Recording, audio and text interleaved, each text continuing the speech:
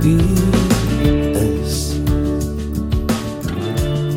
die seun van Baie welkom by ons Bybelstudie van Openbaring. Dit is ons heel laaste hoofstuk en is waarskynlik ook dan nou ons laaste video oor hierdie boek. Dalk gaan dit oorspoel vanweë tyd dalk na 'n volgende video wat dan definitief die laaste een sal wees, maar andersins is hierdie die laaste.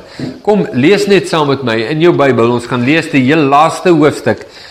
Dit is die slot van die 7de visioen. 7 visioene in Openbaring. Hoofstuk 22 is die einde van die boek, maar ook die afsluiting van die 7de visioen en as het ware 'n samevatting van alles wat ons gehoor het in Openbaring, maar ook wonderlik om raak te sien, 'n samevatting van die boodskap van God reg deur die hele Bybel, van Genesis tot by Openbaring. En dit is wat dit so kosbaar maak. So, Openbaring 22 vers 6 tot 21, 'n paar versies, dan kyk ons na die Bybelstudieboekie. Vers 6 sê, en hy het vir my gesê, hierdie woorde is betroubaar en waaragtig, en die Here, die God van die heilige profete, het sy engel gestuur om sy diensknegte te toon wat gou moet gebeur. Kyk, ek kom gou. Salig is hy wat die woorde van die profesie van hierdie boek bewaar. En dit is ek, Johannes, wat het gesien en gehoor het. En toe ek dit gehoor en gesien het, het ek neergeval om te aanbid voor die voete van die engel wat my hierdie dinge getoon het.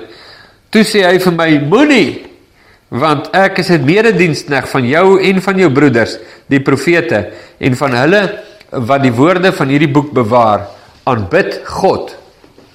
En hy het vir my gesê, moenie die woorde van die profesie van hierdie boek verseël nie, want die tyd is naby. Wie onreg doen, laat hom nog meer onreg doen. En wie vuil is, laat hom nog vuiler word. En laat die regverdige nog regverdiger word. En laat die heilige nog heiliger word. En kyk, ek kom gou. My loon is by my, om elkeen te vergeld, soos sy werk sal wees.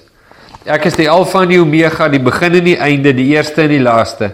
Salig is die wat sy gebooie doen, sodat hulle reg kan hê op die boom van die lewe, en ingaan deur die poorte in die stad.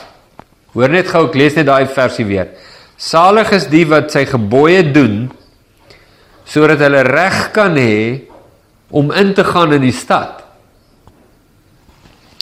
Maar buite is die honde en die towenaars en die oreerders en die moordenaars en die afgodedienaars en elkeen wat leuns liefhet en doen. En Jesus het my engel, vers 16, ek, Jesus, het my engel gestuur om hierdie dinge aan julle voor die gemeentes te betuig.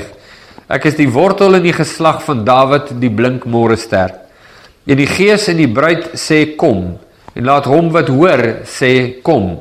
En laat hom wat dors het kom, en laat hom wat wil die water van die lewe neem verniet. Laat hom wat wil die water van die lewe neem verniet.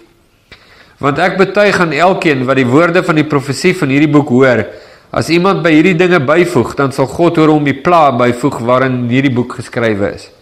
En as iemand iets van die woorde van hierdie boek van die boek van hierdie profesie wegneem, dan sal God sy deel wegneem uit die boek van die lewe en uit die heilige stad en uit die dinge waarvan in hierdie boek geskrywe is. Hy wat dit getuig sê, ja, ek kom gou. Amen. Ja, kom Here Jesus. Die genade van ons Here Jesus Christus sy met julle almal. Amen. Kom ons gaan kyk in ons Bybelstudieboekie. Wat? Dis net 'n bladsytjie. So dis maklik. Ons lees dit gou saam. Bladsy 237.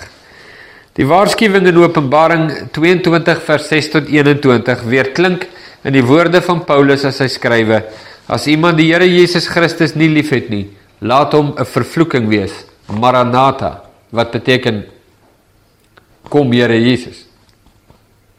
1 Korintiërs 16 vers 22.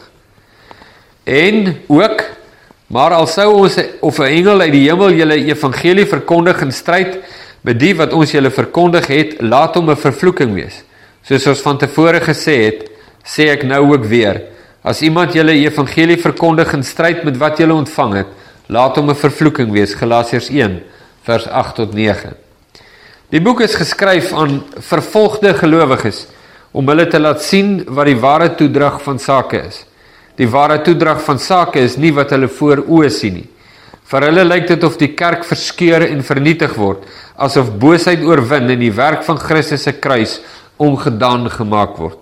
Dis egter nie die waarheid nie. Die lam is op die troon en hy regeer. Kyk, ek kom gou. Salig is hy wat die woorde van die profesie van hierdie boek bewaar. En kyk, ek kom gou en my loon is by my om elkeen te vergeld soos sy werk sal wees. Op Jesus se belofte van ja, ek kom gou, getuig die kerk. Amen. Ja, kom Here Jesus. Vers 20. Die genade van ons Here Jesus Christus sy met julle almal. Wat 'n lieflike boek.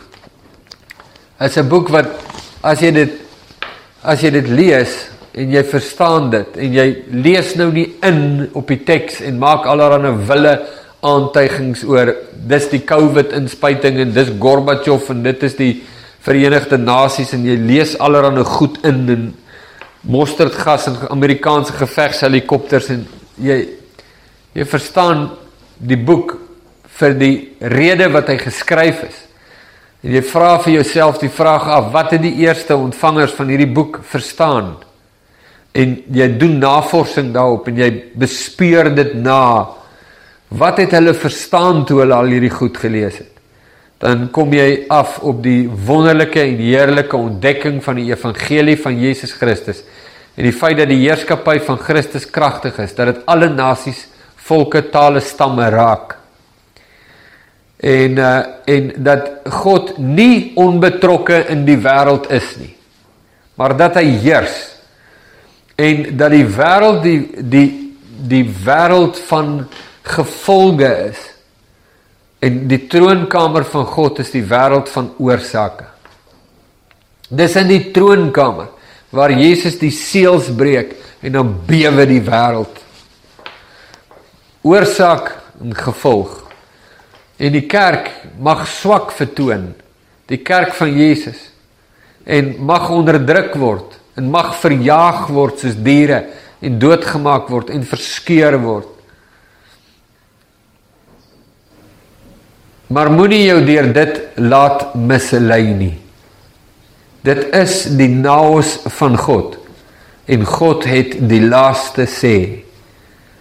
En hierdie Openbaring bring nie net onmiddellik in die siel van 'n mens diepgaande aanbidding van hom wat op die troon sit nie. Maar dit bring ook goddelike perspektief in ons lewens oor wat ons beleef in die lewe nou. Dit vertel nie net vir ons waarheen is ons op pad nie, maar dit vertel ook vir ons dat Jesus saam met ons op daardie pad is. En dat hy ons lewe is. Wat 'n kragtige boek. En vir elkeen in 95 na Christus wat hierdie woorde gelees, gehoor en bewaar het, was daar 'n spesiale seën in hulle lewens. En die seëning was die gewaarwording, die bewustheid van God in ons lewens, in ons wêreld, Christus te midde van die kerk, te midde van die wêreld. En dat hierdie wêreld se bravade is, soos mense in Engels sou sê, short-lived. Short-lived.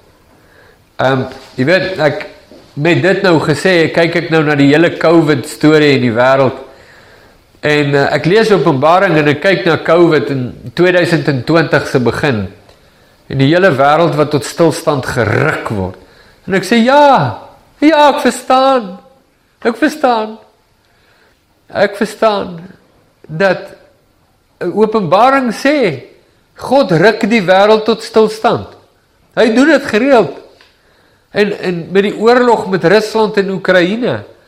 En wat leer ek uit Openbaring? Ek leer dat God gebruik die aggressiewe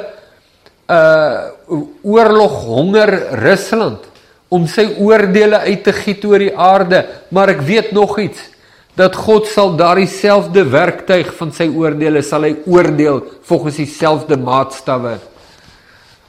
Wat weet ek daarvan? Terwyl jy nou hierdie video kyk, dan weet jy nou baie meer van die Russiese en Oekraïniese oorlog as ek, want jy sien, hierdie video baie later as wat ek hom nou skiet hier vandag. So die goed wat jy nou reeds weet oor die oorlog, weet ek nou nog nie. Maar ek wil nou al vir jou sê, met dit in vooruitskouing, en jy kan my opcheck, want jy sit nou al in die toekoms, terwyl jy hier kyk. Wat my betref is jy in die toekoms. Ek sit nou nog heel wat later. Heel wat terug in die verlede. Kyk nou baie mooi. God administreer sy oordele oor die aarde deur hierdie oorlog. En terwyl ek nou hier sit, is daar 'n paar ander oorloë wat dreig om te gebeur, en teen die tyd wat jy hierdie video kyk, het hulle dalk gebeur, ek weet nie. Maar ek weet ook dat God sal Rusland oordeel. En dit is nie 'n nuwe ding nie. Openbaring beskryf dit pragtig en in detail en lieflik. En hy doen dit met die nasies en koninkryke van die aarde van reg van die begin af. Dit is nie uitsluitlike eendag eindtyd. Jy weet, so asof die eindtyd nou, jy weet, net daai paar weke voor Jesus se koms is nie waar nie. Die eindtyd het begin met die opstanding. Tussen die opstanding en die wederkoms is die tydperk wat die Bybel die eindtyd noem. Ons is in die eindtyd nou al vir 2000 jaar. En God sal, net soos wat hy die Galdeërs, net soos wat hy die Babyloniërs, die Assiriërs, die Egiptenare en die koninkryke deur die eeue heen, ook in ons dag en tyd, sal hy Rusland net so oordeel. Want God is in beheer. En jy kan maar daarna kyk. En Openbaring maak dit vas in my hart. En dat die een saak, die beslissende saak, en daarmee kan ons nou hierdie Bybelstudie afsluit. Die beslissende saak hier, is dat daar's een ding wat die wêreld vrees meer as kernoorlog. En dit is om voor God te staan, terwyl hulle hom verwerp het. Die een ding wat die wêreld vrees met alles wat hy het, is dat Jesus sal terugkom. En dat die finale oordeel moet plaasvind. Dis die een ding waarna die kerk uitsien met reikhalsende verlange. Die vreugde van die kerk is die verskrikking van die wêreld, en dit is hoe drasties hierdie twee gemeenskappe verskil.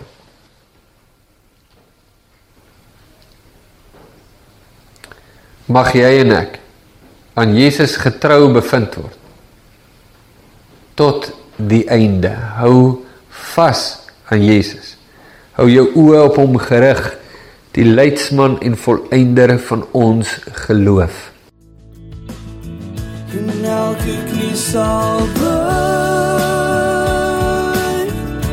elke mond getuig, dat U